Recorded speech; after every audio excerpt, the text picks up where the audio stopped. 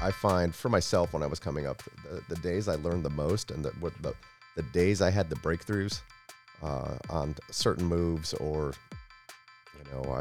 maybe I've been rolling with this brown belt as a blue belt for 3 months now, and he's just beating me up. The days I didn't want to go to the gym were the days it's like, wow, I finally caught that move on him, but that happens a lot. You're going to have to force yourself to do stuff you don't want to do, but eventually it becomes habitual. Welcome to the Waste No Day podcast, a podcast specifically for and about the home services industry as it relates to plumbing, heating, air conditioning, and electrical. More than a podcast, Waste No Day is a credo, a determination, a mindset. It is a never-ending discipline. It is a refuse to lose pursuit. It is a wake-up call every morning to waste no day. Now here's your hosts, Brian Burton and Nate Minnick.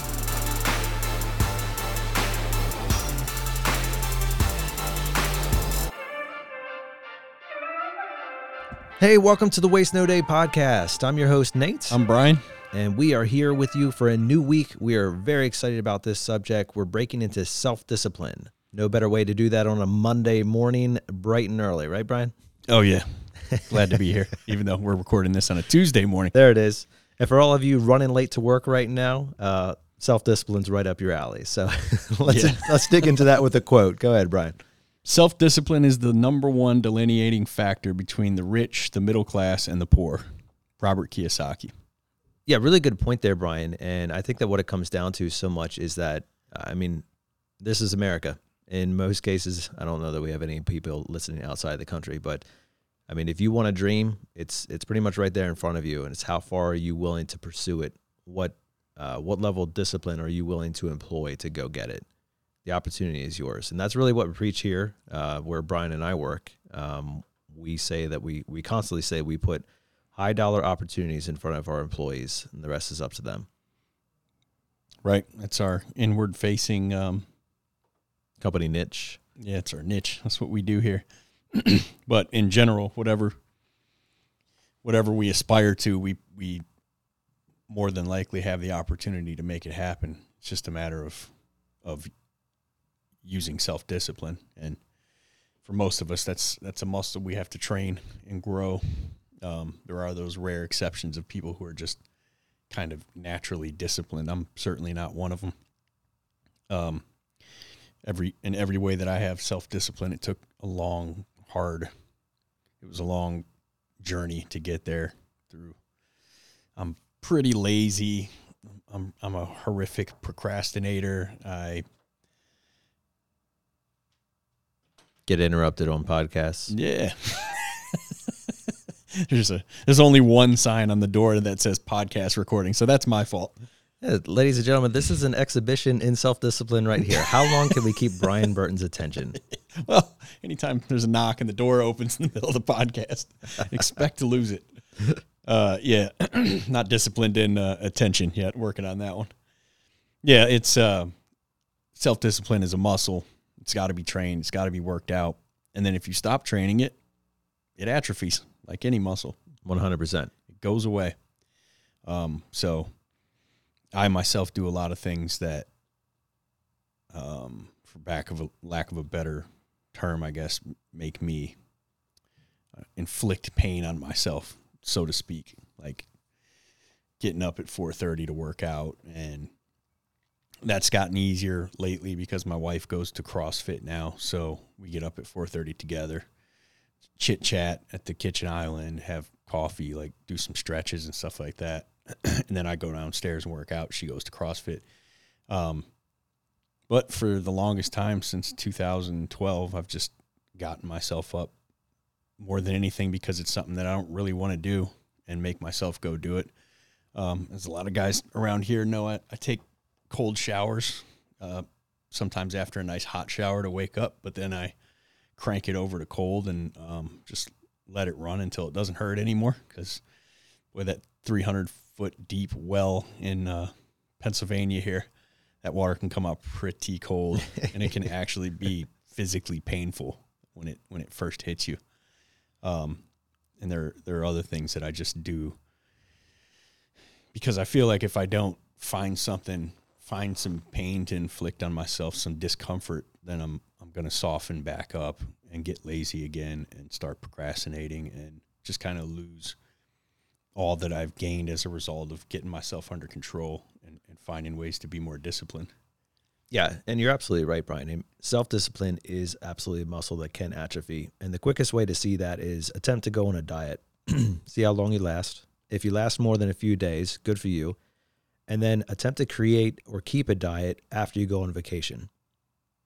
That is like bar none the easiest way to fall out of rhythm of something, right? Unless you continue the diet or whatever program you're on, even working out through the vacation. If you don't, even a few days, a long weekend, a day or two out of rotation, and it's so easy to fall out of that habit and into just laziness, or not even laziness, but I'll get it tomorrow. I'll do it tomorrow, right? And it's that whole mentality of procrastination, of, I'll get it the next time, of this was good enough, that we want to reject. And I think all of our listeners should be pursuing that type of mentality as well. It's not good enough. There is something better. There's something more. You can do the next level. You can go get it. And there can be a better version of you. And that's pretty much what I say at the end of every podcast that we wrap up, that we're constantly challenging to do that. And so we're really excited to talk about self-discipline today, which is one of the foundational things that drives each person to get better. Talk about it with a black belt in self-discipline. Ooh, I see. That's a little bit of a preview there. Yeah, I want to get a black belt in something. I just don't want to put in the work. Actually, I think you're wearing a black belt right now, so congrats. True story. Yeah, that's part of the tri-brand uniform. I'm pretty sure that would get you killed in jiu-jitsu right now, saying something like that. Sacrilegious. I don't know. Yeah, so without further ado, we want to get into it with our guest today. So let's introduce Damien.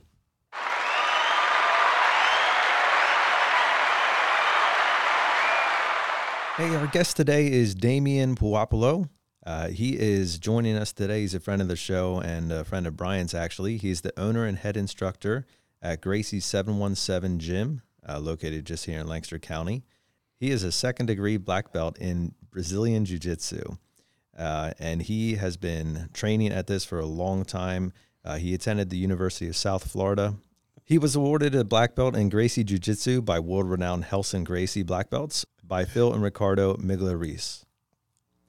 Damien started his instructing as a blue belt and is now known by his students to be a patient technical instructor, stressing proper technique over strength. His instruction has helped produce many champions at national and local levels in Brazilian Jiu-Jitsu, submission, grappling, and mixed martial arts competition. So with that, Damien, welcome to the show. Hey, guys. Welcome. Thanks for coming on. Thanks for having me. Taking some time out of your morning. We appreciate it. Yeah.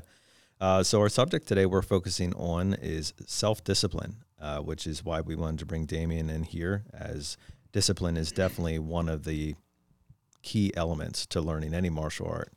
And we find that discipline is a good attribute in life no matter what. And so we wanted to bring in him just kind of as an outsider perspective on how to apply discipline into your everyday life and really what that can do for you as a home service professional. Right. And Damien, clearly by the amount of time it took him to get his black belt, which is a very short amount of time I would say, I was looking at like how you progress through the belts, and we'll let you go into that and talk about like starting at a white belt and how you get to black belt. And I'm like, the time that it took you to get that black belt, as Damien trains my son and daughter, and they're both white belts right now, probably 8 months in, I believe. Yeah, I think so. But I look at the time it takes. Like, you had to have been putting every spare minute for, what did you do, under 8 years? Yeah, I was right around 8 years. Just shy of 8 years. And what's the average? Average 10, 12. Sheesh. So there's rules to it also. According to the IBJJF, you have to sit at a belt for a certain amount of time. So I think the minimum time is 5 years that you can do it in. And usually that's guys that are out winning worlds every year that progress that fast. Probably came from a wrestling background and did a lot of... Or Brazilian, like came up in Brazilian jiu-jitsu. As like kids, Yeah. dads were into it, that kind of thing. Yeah. So let's talk about your journey through it. What made you get into it in the first place, and then what did it take for you to progress belts as fast as you did, and what did that look like? Originally, I don't know if you remember UFC 1. Oh yeah, Yeah. Voice. We used to rent those on video cassette. So back then there weren't any schools. I grew up in Florida. There weren't any schools around. And so, we would goof with the stuff in the bedroom, in the front yard. Years went on, and I was getting ready to move to Tampa for college. And Ultimate Fighter Season 1 was on that year. So the first thing I did is, starting to get popular. Found a school when we moved to Tampa. I think within a week I was training. So back then, I believe in Florida, in the Tampa area, there were only 2 schools. It was the school I started in, and then there was another school 30, 40 minutes away. And luckily, I was 2 blocks away from the school I was training in. And how old were you? I was older when I started, late 20s. Okay. So I'm 45 this month. 28, 29, I think, when I started. So there's still hope for you, Brian. I'm going to start at 41. I've plenty of guys. I had a private this morning with a guy that was in his 60s. So, Nice. Wow. Yeah. Still hope for you, Brennan. As far as the training goes, first few months I was training like anyone else, a few days a week. I just didn't realize that I could train all day long. And there's a certain point where you figure out, I just want to be good at this. I'm tired of getting submitted Yeah. by everyone. That's no different than our technicians going in and getting beat up by the client, and then you realize that I can train. I can go to a communication seminar, learn some body language skills, learn some tonality skills, and start winning these fights a little bit more. Yeah, it was a rough road. I think at the time it was about 3/4 time at the college, and then I had a part-time job. So I had come from when we moved to Tampa. I'd come from working at United Space Alliance, which is the main contractor for NASA. So a lot of my school was paid for. Nice. So only needed a part-time job, cashed out my 401k, lived on that for a year. So I think I was doing, after about 3 months, I figured out I could my day job was 7 a.m. to 11 a.m. So I figured I could get to the gym by 11:15, and that's when the class was over, but they started sparring. So you were getting there just for open mat. Just for open mat in the morning. That's a heck of a way to learn. Yeah. Well, that was just the morning time. Okay. So we'd spar till, maybe 1:30, 2 o'clock. Go home, do my homework, go to class. Most of my classes I scheduled around jiu-jitsu. So go to class, leave class, drive to the gym, start 6 o'clock class there, take class till 7 o'clock, spar till 8. We had 2 rooms at this gym. They had beginner class at 7, so advanced class at 6. Spar till 8, leave that room, go into the beginner room, and then spar till 9 with the beginners. Wow. So Monday through Friday, then Saturday, we had class 10 to 11. We'd be in there till 1 o'clock. And then we had mats at the house for Sunday training. Who's we? My best friend. Okay. One of the guys that brought me up that I met through the gym. So I figured out we could buy mats off of eBay. So we had about 140 feet in my dining room. Nice. Not a second floor apartment, I'm guessing. Yeah, it was a nice apartment. But we'd roll out, we'd move the kitchen table, the dining room, roll up mats, roll them out, tape them down, slide the table out in the back porch, and then train. Wow. So about how many hours a weekday would you say you were putting in? I was thinking about that on the way here. Average probably about 5 a day. 5 hours a day. Yeah. Weekends? About 5 hours on Saturday, 4 hours on Saturday, and maybe an hour or two on Sunday. Okay. And why Brazilian Jiu-Jitsu as opposed to any other martial art? I came from a traditional martial arts background, the punching, kicking stuff, and just wasn't into it. I took that as a child. As soon as you say UFC 1, Yeah, that also. You think about all those guys who came in with all their striking arts and boxers and Hoist kickboxers. destroyed and everyone. And there was one guy who always had that gi on, Mm-hmm. and he did a lot of grappling, and you would think, man, that's got to be cumbersome. And he would use that gi against people, and he did a little striking, but it was just like ground and pound. Minimal. Yeah, it was minimal striking. It was all grappling and just using people's own limbs against them, and it was something that I remember seeing and just going, what in the world is this guy doing? And I was fairly young, but not so young I don't remember it. But it was just, there weren't any in Detroit that I recall, any gyms in Detroit, but I remember watching him going, my gosh, do I want to know what that guy does? And you couldn't even find a gym then. There's no internet. That's true. Back then. Yeah. I mean, I think they were still on, Windows 1 or whatever. Yeah, the first. Yeah. So, you couldn't find it anywhere. Yeah. So,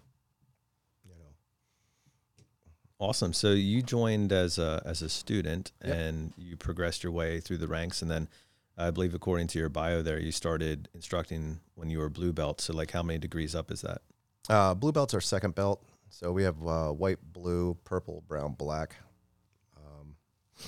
So I went from white to blue pretty fast. Yeah. I think it was maybe 8 months. And then at that point, you're able to instruct like brand new people. Well, essentially what would happen is, you build relationships in the gym, a lot of times friends, and then the newer students start to come in. And when you're a little higher up, everyone needs help. So you have like your training buddies. So you're teaching back and forth. And a lot of times, you have your small group that you're always working with. So that's how we started teaching. Yeah. I know this set of moves, you're brand new. Instructor just taught maybe an arm lock or whatever, and they're just passing the knowledge down. And then when we're training at the house on a Sunday, people are coming in, going out, and you want to build your own partners. So that's the only way to get good, is to have good partners. So you have to make your partners good. So speak to that a little bit in terms of customer service. You're now the owner of your own gym, and I'm assuming that whole idea of training buddies or partnerships still exists. And, and you foster that environment, and that, like, in terms of customer service or just anybody trying to improve their craft, has a very important thing there. So how do you employ that environment in the gym that you own now? So the gym, we have certain operating hours where the gym is open for class. But usually we're open an hour, half hour before. We stay open until the last person's done training. So there's no shutdown time. So, Brian, I don't know if have you met Jason? Does Jason teach? He's one of my purple belts. He's one of the. Does he teach one of the classes occasionally? No, he's always in back. I think you see everyone. What's his last name? Yeah, Jason Hagee. Oh yeah, I know Hagee. So we have 2 rooms in the gym. When the kids' classes are going on, a lot of the guys come in early, and they're in the back room, and they're working with each other. They're drilling whatever moves they need to drill. I'm usually sitting there with them, instructing a little bit on the side. I can't sell a private in my own gym for the most part, because I let everyone teach. If they have the knowledge, I want them to pass it to the next person, Okay. You have certain body types that lend themselves to different movements. So what I do on the mat is not necessarily going to be applicable for your body type. So all of those guys, it's just an open teaching environment. As long as they know what they're doing. Sometimes I'll have to, let's correct this a little bit. But everyone's allowed to teach in there if they have the knowledge. So is that just the general culture of Brazilian Jiu-Jitsu as a whole, that like it's an understanding that as you learn, you also pay forward? The way I came up. Okay. Yeah, the way I came up. There's some schools I've been to that only the head instructor is allowed to teach the movements. Yeah. Now, within that, you know, like in your environment there that you're trying to create, do you do intentional pairing? Do you say like, hey, you know, Johnny, come over here. I do. You're really good at this, and Frank really needs to learn this move. I want you two to work together for a while. Yes, I do, especially with newer students. So a lot of times people, as a new student, you'll come in with a friend. You know, a lot of people don't come in on their own. If I pair those two people together for a class, it's a mess. Why is that? Their bodies don't work yet. It takes a while to figure out how to move your body the right way. Even simple things like how to get up, how to stand up the right way if you're in a seated position on the mat. So we try to pair the newer people up with seasoned people, seasoned students. And the same thing, talking about Jason, his style is completely different than my style. So a lot of the guys that are built like him, it's like, go work with Jason because you're going to be good at all the stuff he's good at.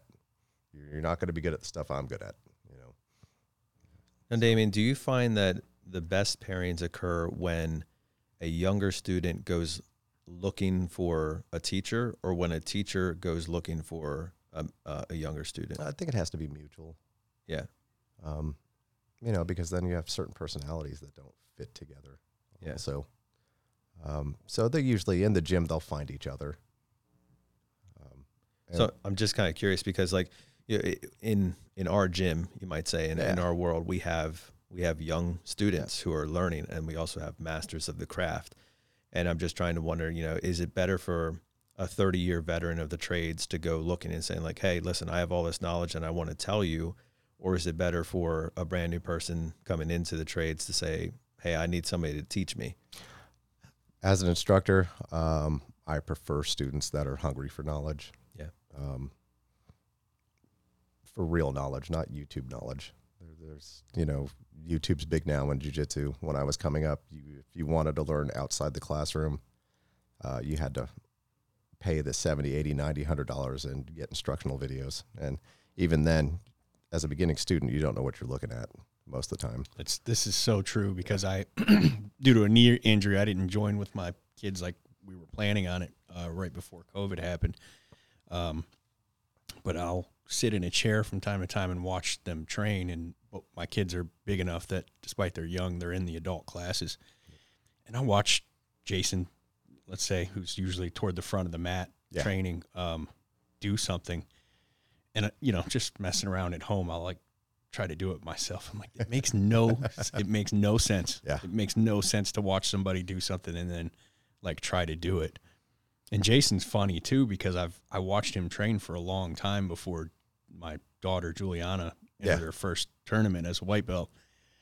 And then I saw Jason putting all this stuff together. This dude he's ferocious. It was terrifying watching him do everything that I watch him train slowly, and then like occasionally everybody will speed up a little bit when they're rolling. He's not a large guy either. No, he's small, and it was insane to watch. Like, it's not just that he puts all these moves together that I've seen him, all these guys training on, but it's like how fast that muscle memory kicks in and you make all these physical connections that I see. Like, I mean, even watching them train, it changed the way I do my training downstairs with the teams, where it used to be kind of instructor led. I would stand at the board and, you know, we'll say presentation training. I would just talk and then say, all right, go out and try it yourselves. Where now, so Damien will get on the mat and he'll use, you know, his test subject. He'll just randomly pick somebody to come into the middle, and he'll slowly show you a move, and he'll explain what it does and why it does that. And then he'll really role play it, and they'll do it. They'll do the move in real time. And then they just say, all right, break. And everybody, you know, breaks. And then they pair off. And they all slowly try it, and then the other person slowly tries it, and then they start like doing the move. And we've actually moved to a training like that with the groups here when I'm training, where it's like me slowly explaining, this is how you say this and what you do in this circumstance in a presentation, and then bringing somebody up and role playing it, and then picking people to get up and do it themselves. And then we go to pair offs where everybody pairs off with somebody else and does it. And it's 100% because of me sitting in that gym watching it go down. It's so effective. Everyone has a different learning style. So we try to cover, when I'm teaching, I try to cover all the learning styles. Some people have to do it. Other people, I can explain a move to them. And Hagee, I can explain, he's been in enough, I can explain a move to him. 90% of the time, he knows exactly what I'm talking about, and he can just do it. Beginning students, a lot of times, if I make a correction, I have to move them into the position. So I'll be one of those students.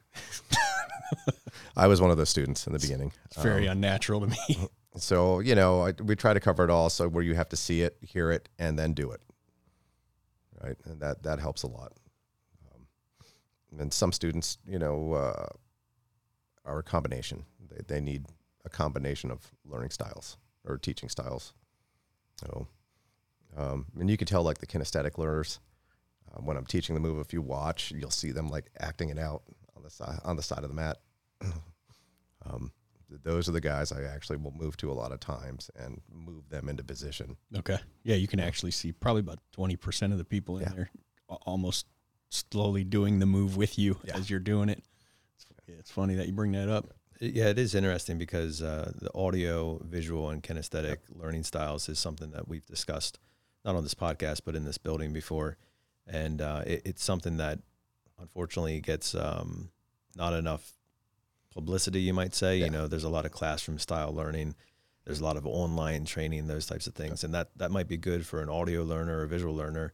But you have a fair amount of people in the trades that are like, just give me a wrench, just give me the stuff and let me play with it. And we probably miss out a little bit on teaching that way. Sure. Yeah. Well, I also ask them to keep journals. So I'd say about half the higher level students do. They keep some kind of notes, either in their phone or they handwrite them also, which helps them remember stuff. Yeah. I do believe my kids don't have notes, so I'm taking out my notes right now. What type of notes would somebody be taking? Well, which move was being taught that day, who taught it, who their partner was. Describe it to yourself in your own words, what the move was. Usually when I explain to someone how I would do it. And then if you have to, write stick figures. Figures work great. If they can draw it out, if they're having an issue with which part of the move they're having issues with. That way when we go back, you might not have to rep the whole move. You might be able to just rep a section of the move. Maybe the rest of the move is good, and it's one little piece they're having an issue with. So is that something that you grew up doing, or is that something that you instituted in your own gym? I grew up maybe about 2 years in, I started doing that. Journaling. Because I would go to seminars with really good instructors, and seminar might be 2-3 hours long. You go in there, you're doing all these really neat jiu-jitsu movements, and then a week later you don't remember them. Right. Because you're not going to get to use them right away. Outside of the repetition. So you don't just go grab somebody on the sidewalk and kind of put them in a submission hold. Not anymore. Well, we are going to get into that, by the way. Yeah, stay tuned after the show where Damien will be exhibiting some of these moves on Brian. No. We just storytelling, that's all. Yeah, we do have, it kind of correlates into the trades, except it's flipped on its head, where in jiu-jitsu you have tons and tons and tons of training. I mean, you have students who are in 2 training classes a day still, right? Yeah. Oh yeah. So you might have training in the morning, training in the evening if you take my daughter, it was 7 months, I believe, before she entered a tournament. Yeah. Whereas in the trades, you might have, depending on what you're talking about, you might have 2 trainings a week and then a tournament 4 times a day, 5 days a week. Yeah. I mean, you're going in there and using your skills. The one benefit we'll have is an apprenticeship, but I don't care how long you've been in. I mean, last I looked it up, there are over 1,000 jiu-jitsu moves, and I'm sure they keep adding them constantly. I mean, yeah. So I guess it would depend on what you call a move, because like our bodies are different. So the way I do a move would not be the way you would probably do one. so this would be two completely different moves. It's infinite for the most part. You know, there's a certain set, like your basics, to have a really good understanding of the basics really helps with everything else later on down the line, especially with the learning also, because if I'm teaching a certain type of arm lock, like I'm not necessarily teaching the arm lock, I'm teaching you how to get into it from a different position. You should already know the arm lock. If you have good basics, you've already learned half the move right there. You're just learning a little piece now. So I don't have to explain to you how to control the wrist and how to roll the arm out, you know, all the fancy jiu-jitsu stuff that has to happen to break an arm. You know. So you're teaching how to get there from this position. Correct. Okay. Correct. And if your basics are sound, the learning's super simple. You know, but it takes a couple of years to get, you know, to lock it down with the basics. See, I think that plays into customer service a lot too, because we often look at customer service as a very dynamic environment. Like, you know, you're never quite sure how the customer is going to react. You're never quite sure how the environment or the situation is going to play out. But there's still some basics to it. Like, I'm here to serve. I'm here to fix the problem. And kind of like what you're talking about there's some essential moves, but then there's infinite amount of ways of getting to those essential moves. Mm-hmm. You know, one of them might be defensive, where somebody's coming at you and you have to move out of the way or do a different position or use different language to redirect. And the other one might be more progressive in style, where you're making the first steps towards something, a position or a conversation to get ahead of things. So it kind of plays in nicely there. And the key about it is, don't worry about the dynamic situation as much as worry about the key elements of what you should be mastering. Correct. Yeah. Right. And jiu-jitsu beginning students goof that a lot for the first year, because there's a lot of fancy stuff. If they're on YouTube or they're watching tournament video, there's a lot of very pretty stuff to watch. That's complicated if you're a new student. And it doesn't work if you're a new student because you don't have the fundamentals down. So there's a lot of that in the community. They jumping around. They're trying to jump ahead, and then they're 3-4 years in and they don't understand why they can't do a basic arm lock. You know. Wow, 3-4 years in. Whew. See it all the time. I'll get students from other schools. Maybe they move from a different state. It happens a lot. You know. So what do you do when somebody has kind of jumped ahead in the book? You know, they're reading chapter 20 and they skip 10 chapters in there. How do you redirect them back to where they're supposed to be? I've seen him do it. He yells at them until they stop. put them in a grapple. What are you even doing? I'm not known to be an instructor that candy coats things. Yeah. So, I'm usually pretty straightforward. You need to learn how to do A, B, C, and D before you do that. I think you need to update the bio in here, man. It says, let's see, something about being patient, is known by his students to be patient and super patient. He is long suffering. Yeah. I'll give him that. He's also very direct. Yeah, but direct's the best way, I think. It's always best to be direct. If they're there to learn, they understand. I'm not picking on them. Yeah, and it's an odd dynamic in that place, and I'm assuming that is just the way of Brazilian Jiu-Jitsu, and that they everybody in there, I would say, is a competitive person. Right. Everybody in there, but you see very little competitive egos in that room. It's such a weird. They don't last. We get them, but they might make it a month, 2 months. So Karate Kid isn't necessarily accurate. No, not at all. Okay. The Cobra Kai dojo, you mean? Yeah. Yeah, I don't know. I mean, it's funny because I get to the tournament, and this thing's huge. It's much bigger than I thought it was going to be. Yeah, that was a big tournament. I had no reference point either. I never jumped on YouTube and watched a Brazilian Jiu-Jitsu tournament. But I walked in with my daughter, and I remember just looking at, kind of being overwhelmed and just getting excited. And you see all these people who look super competitive, and they get on that mat and go. And then when they stop it, they turn, they shake hands or bow, or they're very they're super respectful of each other, and Just hugs at the end. We warm. We go get a soda together. My 'Cause now daughter you can have lost one. her first tournament, and the girl who beat her came over to her afterwards and gave her some tips and pointers, and said she could tell she was brand new. I think she was like a year and a half into her white belt, but and she gave her some tips and pointers, and even told her a couple things to do to get the guys at the gym to go harder on her rolling, which was, kick them in the shin or something. But it was great because everybody she rolled with came up afterwards and gave her advice and thanked her for being there. And it was a amazing thing to me because It's a different environment, isn't it?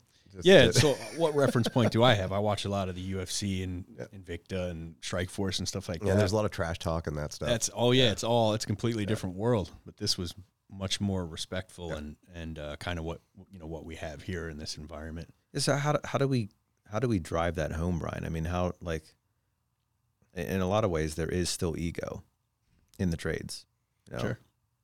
You look at some dude who's just fresh out of school and is installing things upside down or backwards or whatever, and like he's the butt of a joke for a while on that stuff. It doesn't quite seem to be the same style of mentorship as what we're talking about here. Well, I mean, you we get that too. still we poke fun. Okay. There's a lot of poking fun at students, but we try to let them know you're allowed to poke fun at me.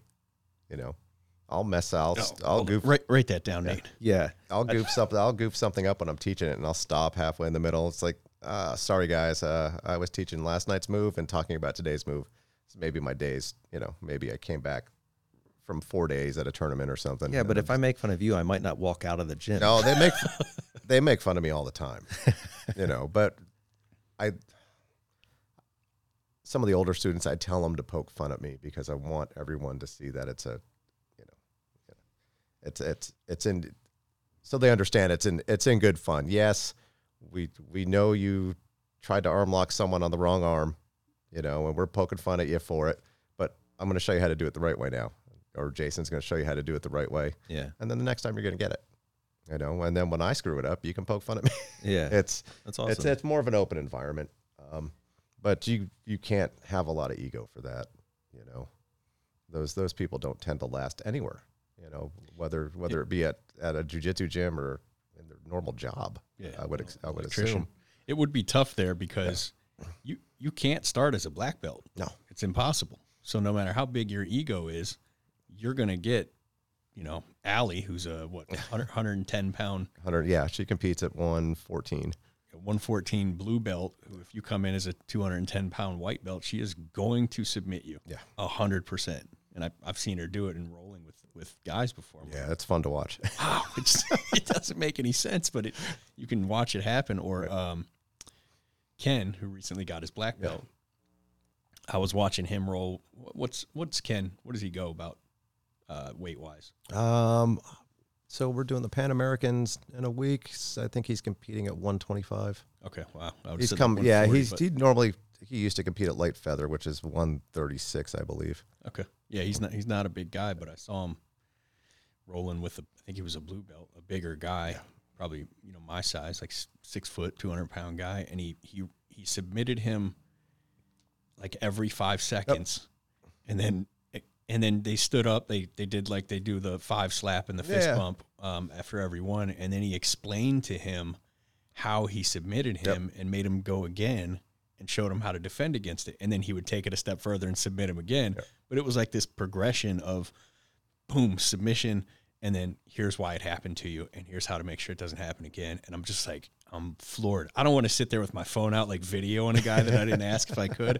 But it's such a profound thing to me. And I like having my kids in it. I feel like I'm I would love to have been a kid and been into something like this. I can't wait to get into it myself. But every time I spend a significant amount of time there, I come back here with a different opinion of how I'm going to train our technicians. And, I don't do a lot of plumbing training anymore, but mostly like presentation training. So it is something where we can do exactly that, and we'll pair off, and guys will do that. And I'll walk the room, which is what Damien does when he's training, is everybody pairs off and starts doing the move, and he walks around and he'll stop people and say, here, slide over to the left a little bit, or bring your right hip up, or it's a really fun thing to be into, and got to be a life-changing, or at least life-altering. Yeah, I think it is. Well, I'll tell you what I do with the beginning students. Beginning students usually are a mess anyways on the mat. So I try not to make too many corrections. The first few times they see the move, as long as they get the big parts of the movement down, we're good with that. All right. With the more advanced students, it's a lot more fine-tuning. So that they have the big movements down already, and we're just tightening up the smaller areas. And as far as it being life-changing, yeah, it definitely is. But you have to let it. You can't fight it. You got to let it change your life. A lot of people don't make it past 6 months. So, what's the average What's the average where somebody goes from white belt to blue belt? In my school, I think the fastest I've promoted someone to blue belt was 9 months. I was going to say I've heard multiple times that you promote very slowly. Yeah. So what's the average in a I've heard that complaint as guys are walking out the door once or twice. Yeah. And those guys will leave. Yeah. They'll leave to go to another gym that'll promote them faster. And I'm okay with that. But usually in our school, up to 2 years for a blue belt. 1.5 years is the average, I think. Okay. But I mean, I've had guys at white belt for 4 or 5 years. But those are the guys that come in, train once a week, twice a week for a couple months, and then they disappear for 3 months. So no consistency. Yeah, and then, they just, I'm not going to promote you that way. Yeah, you don't want to get promoted that way. From what I saw at that tournament, a very skilled white belt is going to get demolished by a decent black or a blue belt. Yeah, it's a completely different level. It is, and that's the thing. You can't give it back. You can't demote yourself. Oh, wow. You get promoted to blue belt, you can't go back to white belt. So every tournament you enter, you're a blue belt. Yeah. Yeah, it was funny to me to see Allie, who I look at Allie training my daughter and even rolling with grown men, and I'm like, man, she's not a purple belt yet. And I asked her, and she's like, I still get destroyed by blue belts at some of these tournaments. It's just crazy to me because she seems like she's nearly flawless out there on the mat. Yeah, she puts a lot of hours in. She probably 4 or 5 hours a day is what she does. Wow. And then she teaches also. She said she does all the warm-up moves at home. Yep. Multiple times a day too. Yeah. That's that yoga. She lifts. She'll be in today at 10. She'll train till 11:30, 12. Come back. Well, it's Friday today, so during the week she'll come back and teach 5 o'clock class, kids class, and then stay till 8:30, 9. Yeah. Also cuts hair in her off time, as a lot of the guys in this building know. Yeah. So, she puts a lot of hours in, and a lot. If you're going to compete out of our gym, I expect you to put a lot of hours in. So the whole idea of like the belts, and you had mentioned, you have some belts that take years and years and years because they don't put in the time, and that exists in the trades too. Where we have a 5, 10, 15-year-old veteran of electricity or plumbing or whatever it is, and you have another guy who's been in it for 2 years, and their skill level is the same because one guy chose to invest in himself, chose to discipline himself in the trade, and the other guy just kind of keeps on keeping on. This is a trade where YouTube is actually beneficial. Yeah. You can go watch anything in the plumbing world pulled apart and put back together on YouTube. Also, you have mats. Everybody has mats at home. You've got faucets, you got toilets, you got water heaters, and you can go hit the mats at home in the evening. And I tell our rookies, our apprentices all the time, go home and tear some of your plumbing apart and put it back together. If you mess up, give one of us a call. It's no big deal. Yeah, I actually went to trade school also. For what? Machining. I was a machinist and CNC programmer for a while. Yeah, when I was in trade school, I'd stay in school. They just let us stay. We had class 8 to 1. And then if you wanted to stay till 3 o'clock, you'd stay till 3 o'clock. If you wanted to learn how to program, you'd get on the machine. And I had a good apprenticeship also as a machinist. It was a one-man shop. The guy was a private shop. Guy owned it. I had a bunch of CNCs. Hey, man, here's the manuals. Learn how to do it. You can come in. Anytime you want, here's the key.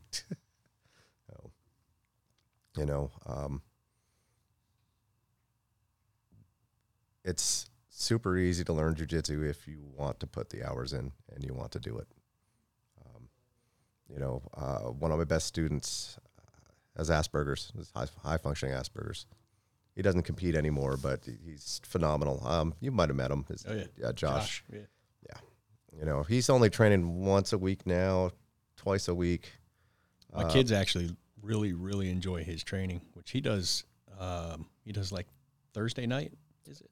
He used to teach Thursday nights. They switched his schedule. So I sent him to LPN school when he was younger. He was actually an electrician's apprentice, and he didn't like it. And we sat him down, and you're still young. This is the time to do it. Pick something. If you don't like it, doesn't matter. At least you'll have it in your background if you need to use it, and you can go do something else. So he's a LPN. He makes decent money now. So jiu-jitsu, though. Jiu-jitsu helped him get through that, which I find pretty interesting. He was training, same thing, 4 or 5 hours a day. During those years when I first opened the gym, he was one of my first students. But he it took what he had to learn there to get good to move it over to nursing school. Okay. And then that's what got him through. And we talk about it a lot. He's also my roommate. So, Now, Damien, earlier Brian had brought up an interesting paradigm that we have here where in jiu-jitsu, you train for months and months and months, and then you have one tournament. In plumbing, you train 1-2 times a week, and then you have tournaments nonstop where you're actually out with the customer, rolling on the mat. So kind of what we were talking about there with training, where in the training situation, you have a master rolling with a rookie, and as soon as they're done, the master gets up and says, okay, here, fix this, fix this, fix this. We don't have that. Like, we can't pair up plumbers in the field to go out, or electricians or HVAC guys. We can't pair them up in the field to go into the customer home unless it's a true apprentice situation. So how would you encourage people in the home services industry to get better? Because so much of their time is spent in competition, quote unquote, and we have so little of our time officially to be in training. It's the complete opposite of the world that you come from. So how would you encourage our guys to get better? I would say the same thing Brian said. You have all that stuff at home, break it on purpose, and then fix it. Yeah. And break a lot of it. That's how I've learned, personally, how I learned everything. I'm just going to keep failing at it until I don't fail at it. So, in your field, you're not going to break your water heater every day, Right. But, there's certain things you can do, I would assume. I laid floor tile also, so I can't count the toilets I've pulled out of bathrooms. Know how to do it the first time. I just figured, well, I'll do it, and if I break it, I'll just buy a new one. It's just money at that point. A little bit of money, or whatever. Electricity, I'd stay away from. Yeah. on my own. We know a guy. Yeah. But if that's how you learn, if you learn by doing, then you have to do, or you're not going to progress. like you said, if YouTube's beneficial in your field, if it's the right stuff, because there's a lot of bad stuff on YouTube. Right. If you have training videos, Yeah. If they're that type of person that can learn from watching, then they should be doing that to progress. What about the client interaction? I mean, that's kind of hard to. Yeah, client duplicate. interaction's a lot different because some people's personalities are abrasive no matter what they do. Yeah, but I'm sure you come across that in competition. Some people's styles are way different than others. Yeah. Right? Oh yeah. So how do you adapt to a changing situation depending on your opponent? Well, I could tell you for the customer service side first, because I have to do that every day. I script it in the beginning when I didn't know what I was doing. I had to script everything. When I get phone calls, I had to script the phone call. So whenever people would call in, know how to speak to them the right way, give them the responses that they needed. On the mat, it's the same thing. Everything in the gym is scripted. So I know competitively if I compete, which moves you're doing, which body type you are is going to dictate your style. Yeah. Sort of. So it tells sort of right away on the mat. Now, back to customer service part, that's mostly just smile.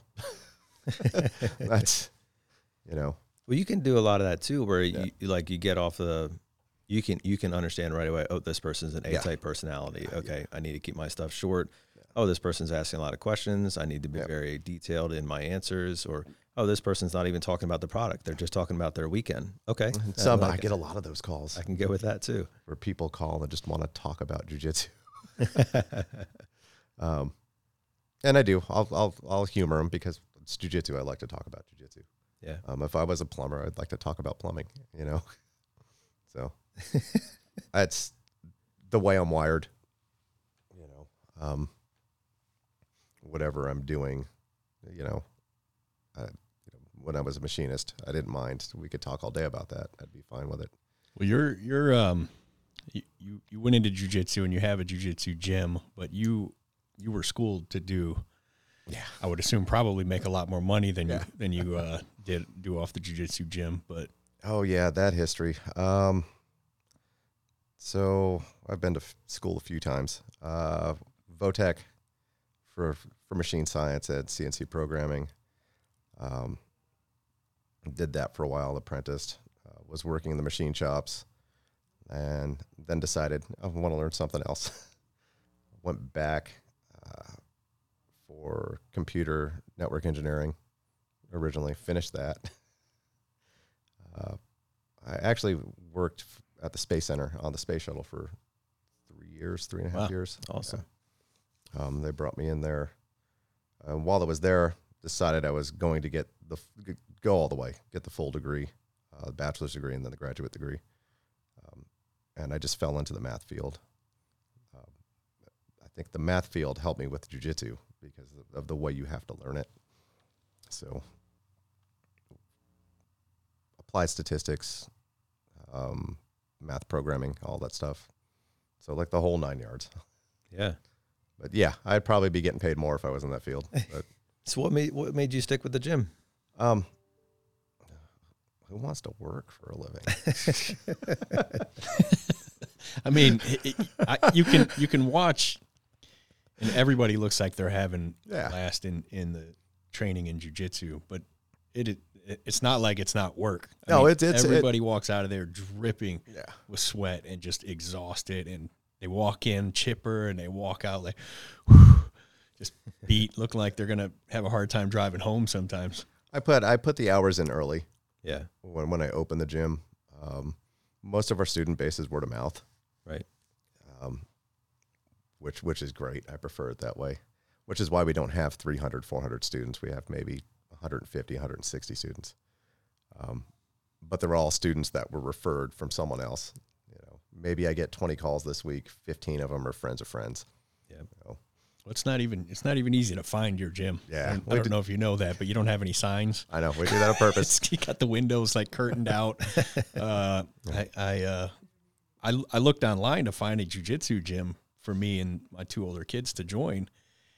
And I saw Gracie 717 has by far the reputation in Lancaster County. And we looked for it, and one office address was closed. And Yep, that's on purpose too.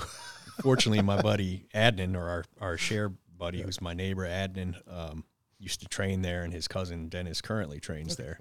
Yeah. And he was at one of my bonfires, and he told me he trained in a few martial arts, and I told him my woes that I couldn't find Gracie 717, and he said, well, my cousin's there now. Yeah. So he actually got me the right address. So we let that go because of COVID, but I still had to go into the gym every day, whether we were training or not. I owned the place. I couldn't, it's habitual now. I've been going in twice a day since 2011. Wow. So it was, that was rough, but here's the 20 extra pounds on me right now. So let's talk about, speaking of the pounds, because I know you're dieting down right now. I noticed your Red Bulls are sugar free now. Yeah. So you have a tournament coming up. It's going to be in November for myself. But so you're already cutting for a tournament in November. yeah, I normally compete. So these tournaments, you weigh in for whatever weight class you're going to be, but they weigh you in like 15 minutes before you compete with your uniform on. So, ouch. Yeah, it's not too bad. So you can't fast cut and put weight back on like, I like do. they would in the UFC in 15 minutes. There's tricks to it. So I'll try to diet down. I'm really heavy right now. I'm normally not this heavy. So I compete at 154. By really heavy. 189. At 6 feet tall. Yeah, 5'11", 6 feet. Yeah. Compared to my weight class, yeah, I'm a 154 is not that big. So You compete at 154 at 5'11". yeah, 154.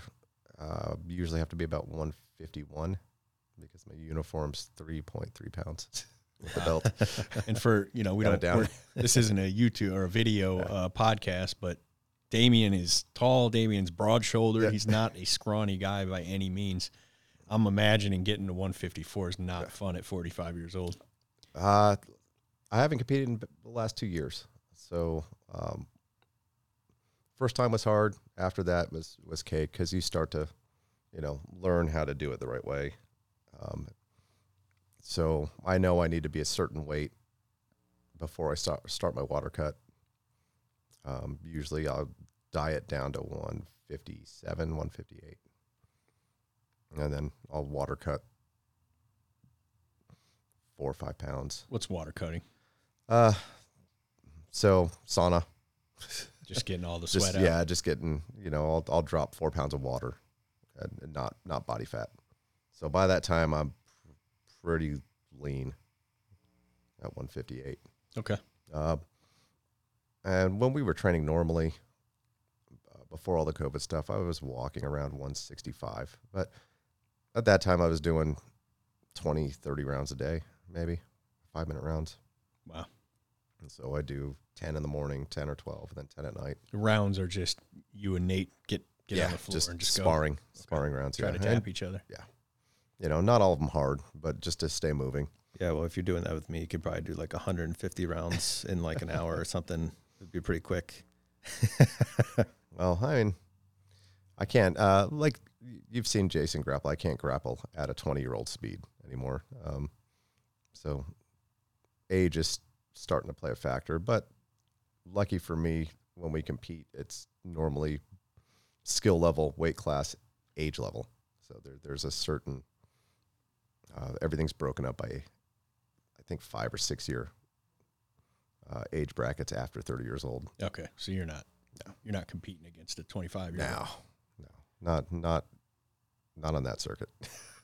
Right, but you're a black belt, and it takes, average 12 years. Yeah, 10 to 12 years. Damian just texted me and said 2nd degree black belt. I'm sorry. Sorry, great one. You are a 2nd degree black belt. So let's say average 12 years, and would would that be like 12 years from whenever you start, or 12 years from like age 18 to obtain a black belt?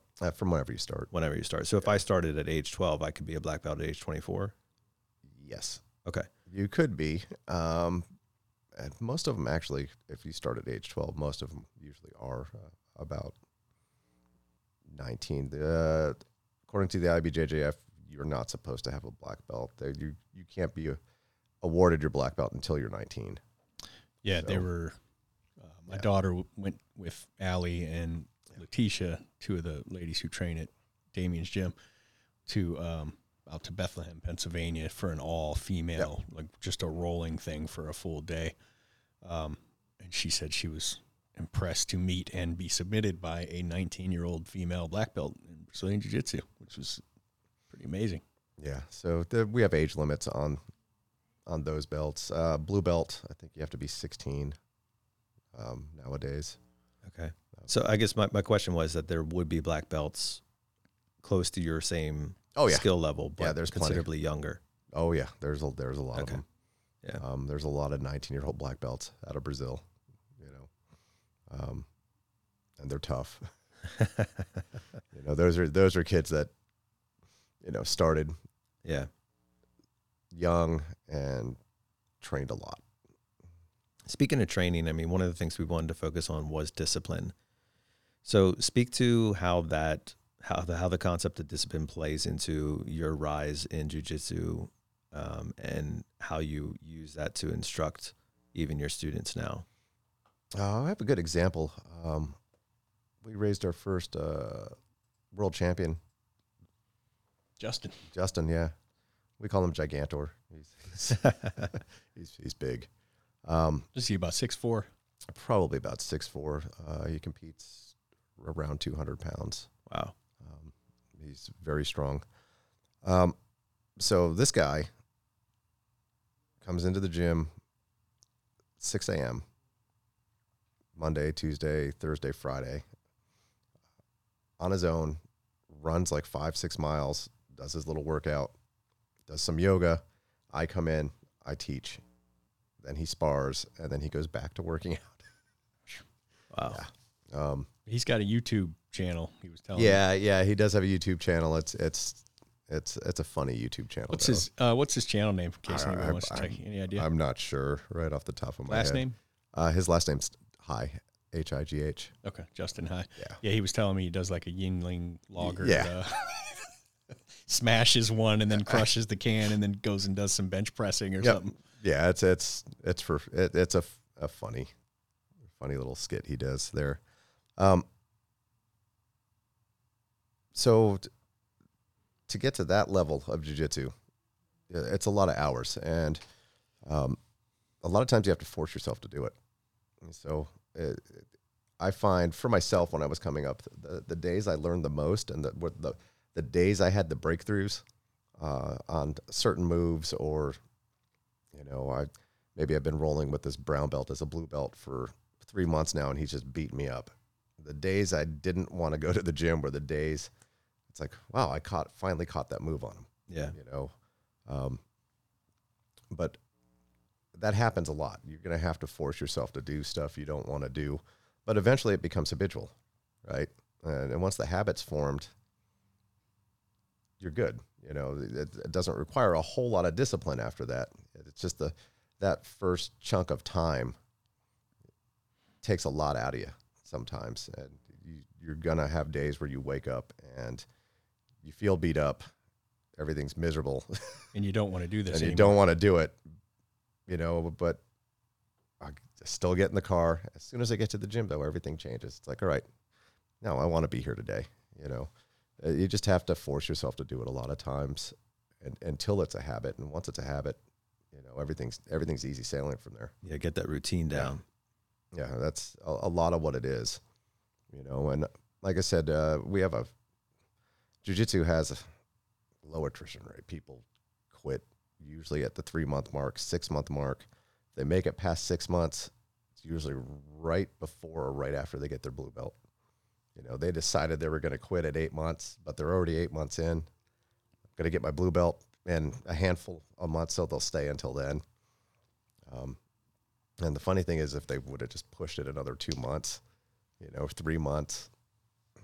It really seems, as an outsider looking in, blue belt is by far the hardest belt to get. Yeah, it's I wouldn't say the hardest to get, but it's the belt where most of the learning happens.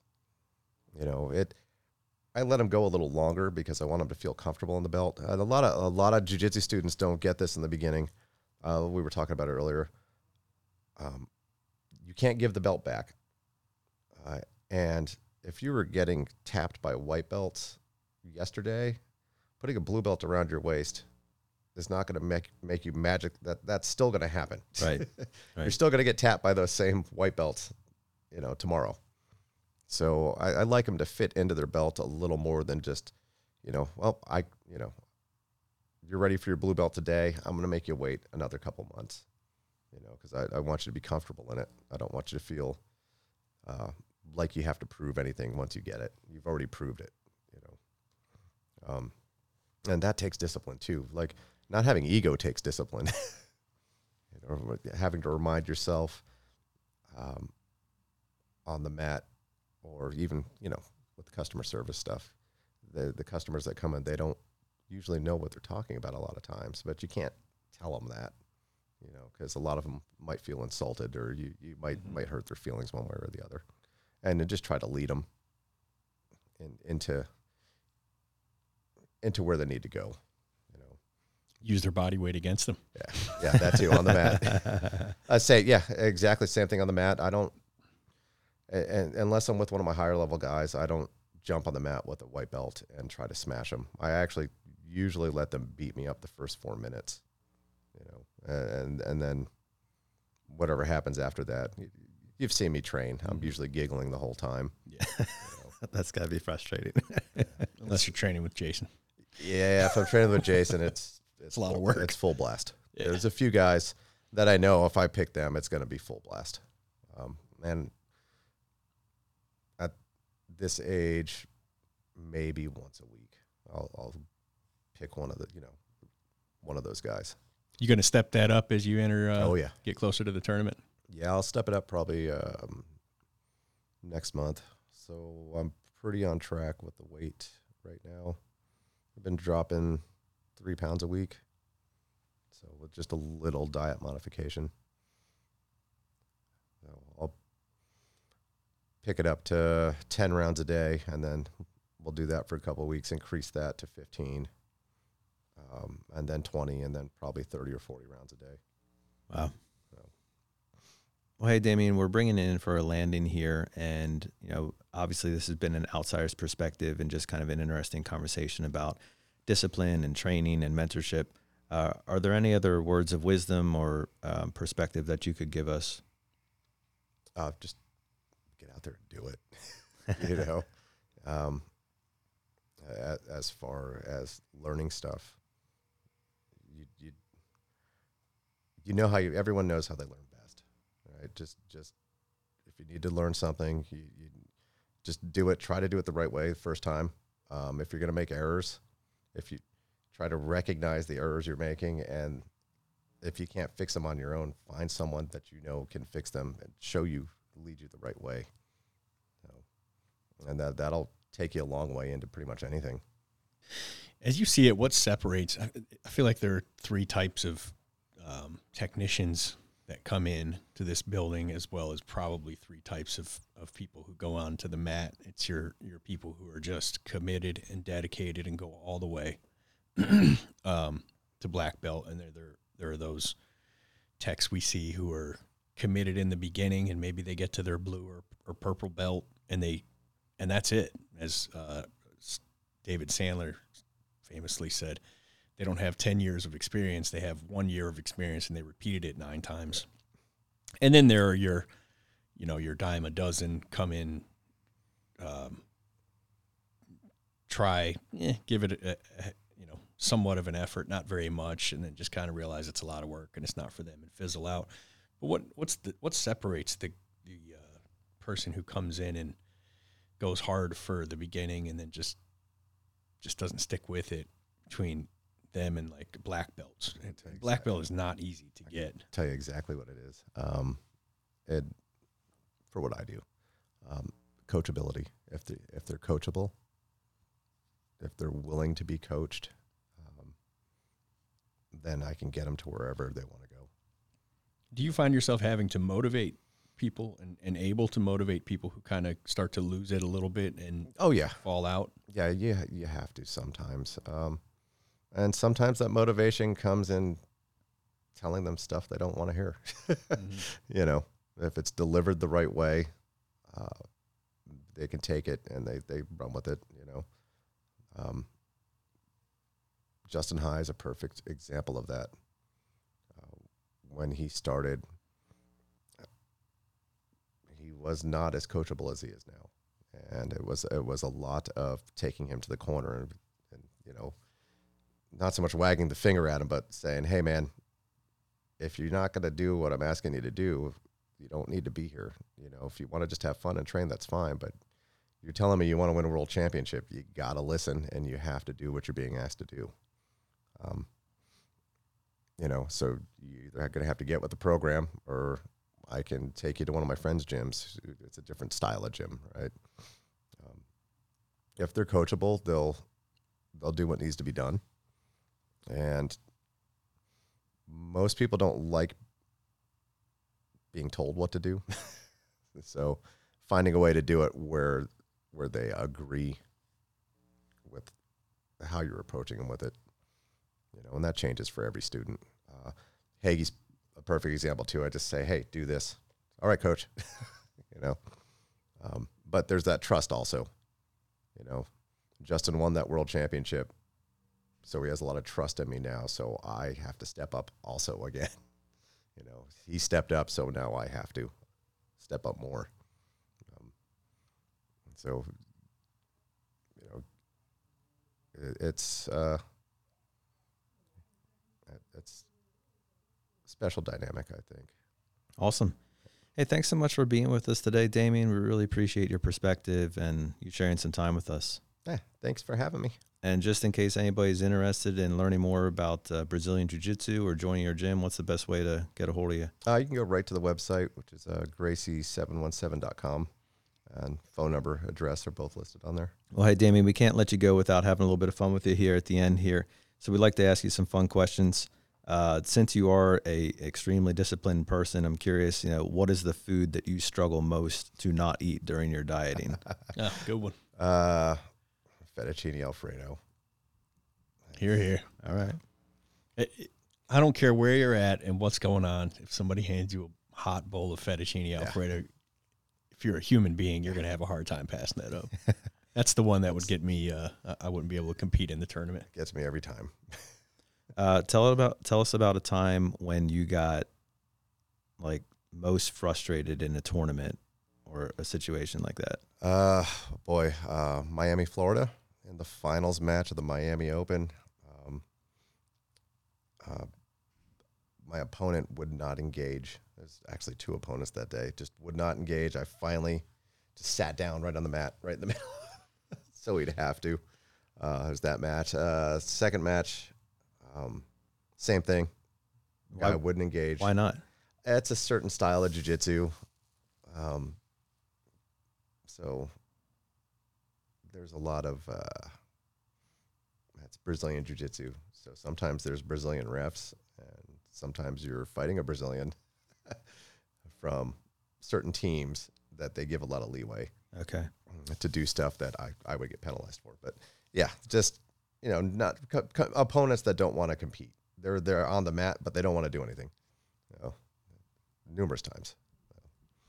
All right. So what do they do? They stall. They don't engage. Yeah, you try to engage with them, they back up, or they'll engage with you and then they'll back up. So what's the game? What would their game plan be in that scenario? What happens there is they try to run the clock down to the last minute. They try to hit a takedown or they try to score their point, and then you have 25, 30 seconds before you get called for stalling. First call is just a warning. Second call is a penalty, so they actually have a minute. So if they could score an advantage or a point, 2 points, whatever it is, they can ride that last minute out without having to do anything. And they still win. Wow. Yeah, and I still feel like we need refs in our presentations. You get that client that's just got to get the phone, got to do some texting. Like, you just can't really get them to engage. Yeah. You know, we need a ref to walk out and go, you're about to lose a point here. Yeah, that's Perfect. All right, if you could live anywhere in the world, where are you picking? geez. Well, probably back home in Florida, in Tampa. All right. Yeah, good old Florida. Yeah, I love it there. All right, if you were if you dropped out of Brazilian Jiu-Jitsu and joined the WWE, what would be your walk-up song? Oh, geez. Man, probably Walk from Pantera. Nice. All right. Yeah. I played that for Juliana on the way to the gym the other day. All right, last one for you here. What do you think is the biggest thing needed by the next generation? Take responsibility for your own stuff. Responsibility. You had a hard time saying that without swearing. Did you catch it? You're where you're at because you put yourself there. Yeah, You're here. own it. Yep. Love it. That's something that we really encourage everybody to do who listens to this podcast. Own it. The podcast is called Waste No Day, and that means waking up every single morning and choosing to make the most of it. So thanks again, Damien. Really appreciate you being on. For those of you listening, hope this was encouraging to you to kind of institute some new disciplines or some new ideas, some new ownership in your life. Remember, you have the opportunity to make yourself better. Nobody's going to do it for you. You have the opportunity to wake up every single morning and choose to waste no day.